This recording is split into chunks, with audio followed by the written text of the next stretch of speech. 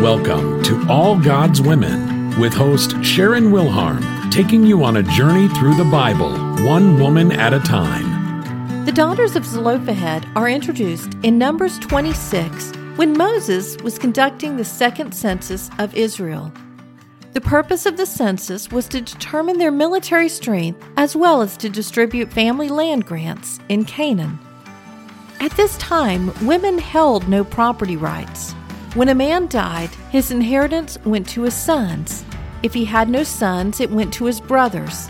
But the daughters of Zelophehad felt this was unfair, so they went to Moses to express their concerns. They stood before Moses and presented their case. They explained that their father had died in the wilderness and he had no sons. Then they asked, "Why should the name of our father be removed from among the family because he had no son?"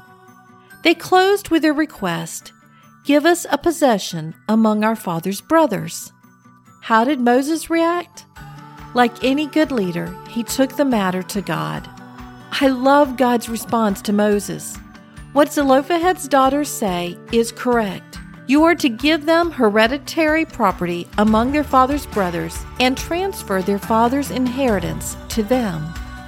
And just like that, a new law was added to the books, and women were granted the right to inherit property. It's okay to ask for what you need. These young women had no idea the impact that their simple request would have for future generations. This has been All God's Women with Sharon Wilharm. Visit allgodswomen.com to further your study of Bible women.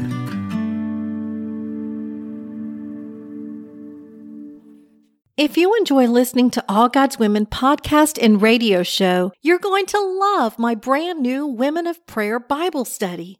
Get to know the character of God by studying the prayers of women in the Bible.